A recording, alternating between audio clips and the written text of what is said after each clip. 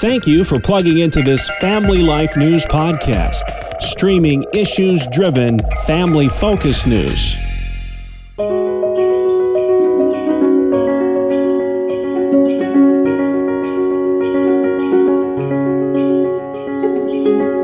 Some practical advice for you as you are dealing with holiday gatherings this time of year. Geremy Keeton is the Senior Director of Counseling with Focus on the Family. And Geremy, we are so glad to have you be a part of the Family Life radio family here too. Good to be with you from Focus on the Family. We love connecting with your listeners and hope they will connect with us as well. Just glad to talk about this relevant topic this time of year. What is the biggest thing that you and your staff hear from families this time of year about where the sources of these stresses are? Yeah, we all know, and we live it in our own families. We have treasured times, things we're looking forward to, and yet there's still some nerves, some stress with all the busyness. We can be harried, we can be on edge, and yet if we're really intentional about our planning, our expectations, pacing ourselves, we can help ourselves through this season to stay calmer and still appreciate the peace we're looking for in December. So we hear a lot of a strain on families when it comes to emotions and interacting with extended family at times. What are some practical tips people can take into these? What is it that would help us make these times less stressful, more joyous, more peaceful? There's really three themes, and maybe we can talk about each of them just a little bit in our short time here, Greg. But Sure. The first is expectations. How do we set the right expectations? And the second is boundaries. I need to be in control of certain boundaries, places I will and won't go in conversation, how I will and won't participate in certain things that may be difficult.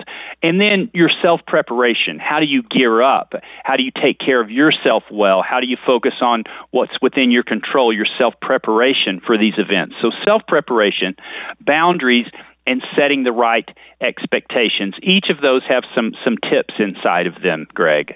Let's go through those one at a time. First of all, with expectations. If your family or your situation is not up to the Christmas cards or the Hallmark Christmas movie standards, the less than ideal, you're in a very large majority. What do we do to keep expectations realistic? Yeah, I love that you're saying that, Greg. We need to normalize this a bit in that even the, quote, perfect family is not perfect, right? Even the people in the Bible that God used always had, we're human. We're in need of a Redeemer no matter how long we've walked with Him. And so embracing imperfections rather than setting things up that my family's going to reach this postcard moment, and embracing imperfection while you embrace the perfect one who is Emmanuel, God with us. You can really focus on Christ and His perfection as you're in the middle of imperfection. That's part of the Christmas story, is that the perfect one came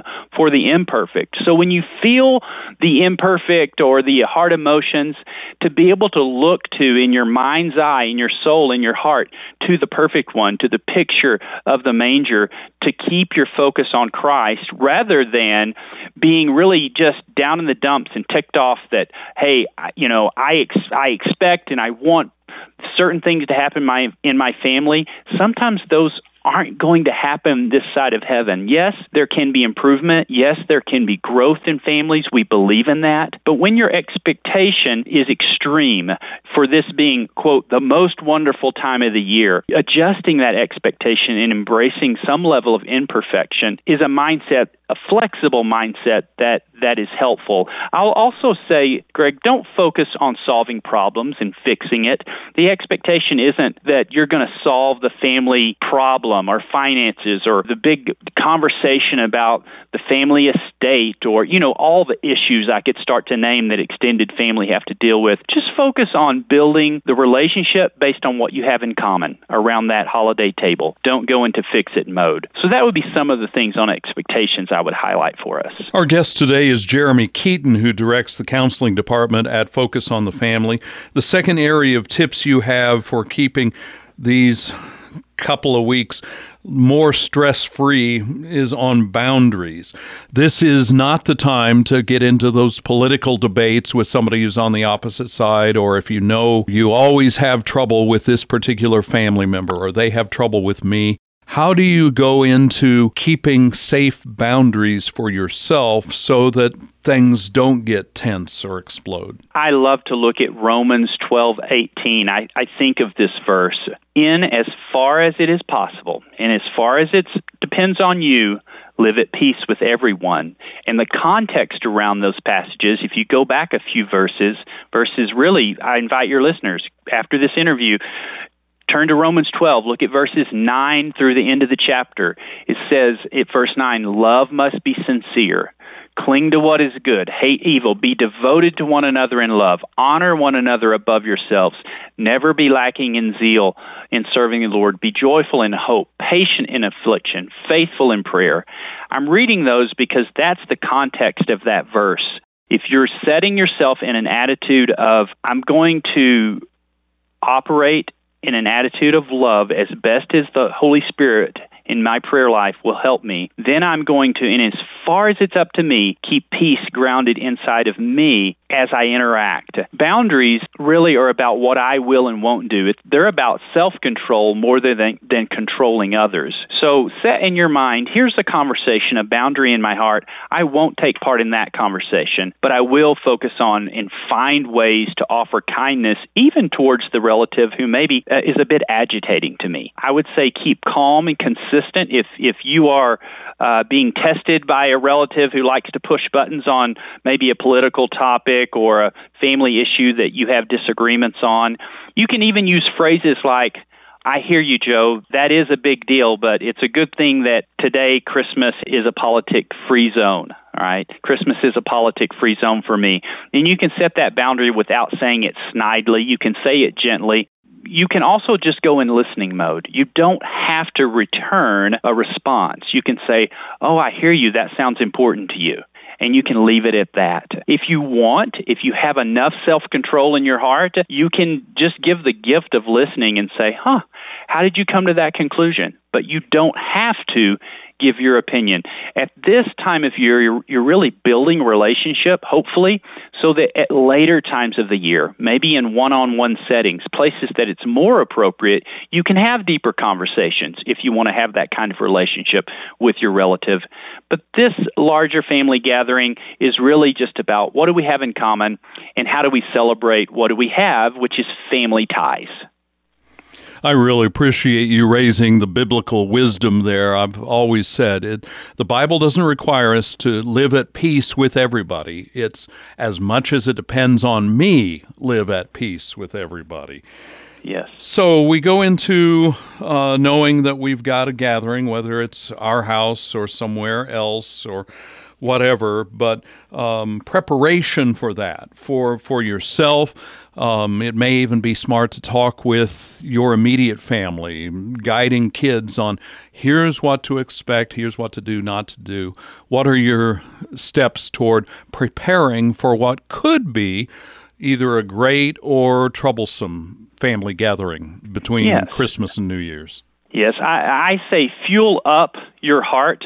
Sometimes we just kind of reactively go into things, and in the back of our mind, we're maybe wondering what will happen, expecting the best or expecting the worst, either extreme. You know it's coming. You know it's coming a day or two. Do yourself a favor and just stop. Find a way to stop and be mindful. Connect with the Holy Spirit. God wants to be your counselor, your calmer. Be still and know that He is God, and think about, okay, who do I want to be? God, who do you want me to be going into this time? And to really visualize yourself being who you want to be. What is the quality you want to display? Again, not a day where you're going to solve all the problems, that you're going to fix something.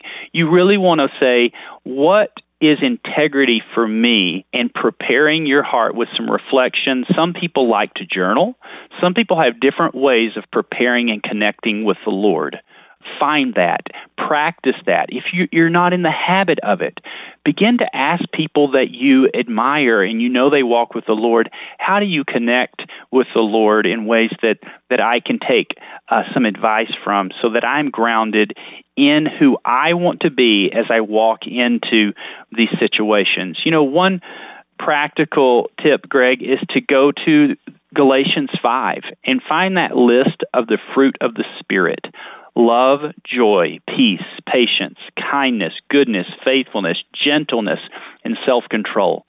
Pick one of those where you think, Lord, which one do you want me to focus the most on during this upcoming gathering? And I love this prayer. I've prayed it before, encouraged others in my counsel to pray it. I think it's a worthy prayer. Lord, would you do for me and do in me what I cannot do all on my own? That's a reliance on the fruit of the Spirit, not the fruit of Geremy, not the fruit of yourself, but the fruit of the Spirit, and prepare your heart's goals in that way spiritually.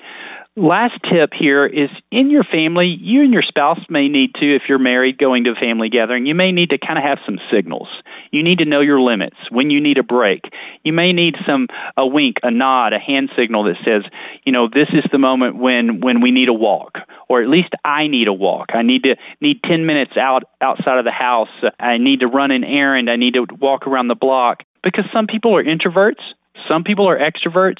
Know what you need to do to be a team together with your loved ones, with your spouse in particular, and taking breaks when you need to. These are just a few practical things, Greg, and I hope they bring people to a place of reflection before their family gatherings.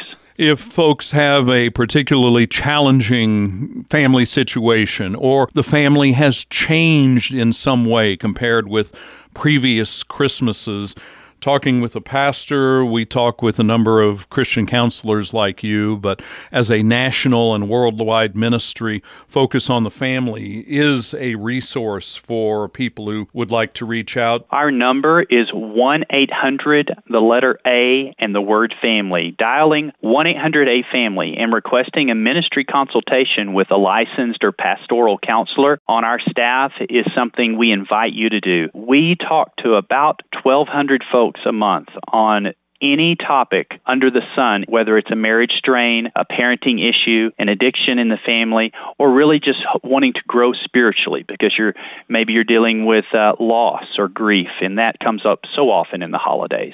1-800, the letter A, and the word family, or visit the website, focusonthefamily.com/gethelp. That's focusonthefamily.com/gethelp. We are here to connect with people. It's a complimentary phone consultation. It's not therapy by phone. If you need ongoing counseling, we have a network of counselors around the nation we will refer you to. But really we want to listen. We want to pray. We want to help you think about the next steps, the tips, maybe provide a few resources that would help you with whatever bridge you're crossing in your family or individual life. The song says, the hopes and fears of all the years, whatever your family situation is. We appreciate Geremy Keeton giving us some advice. He is the Senior Director of Counseling at Focus on the Family. Geremy, thank you for joining us today on Family Life. Thanks for welcoming us. Merry Christmas from Focus on the Family to you, Greg, and all your listeners. I'm Greg Gillespie. This is Family Life News.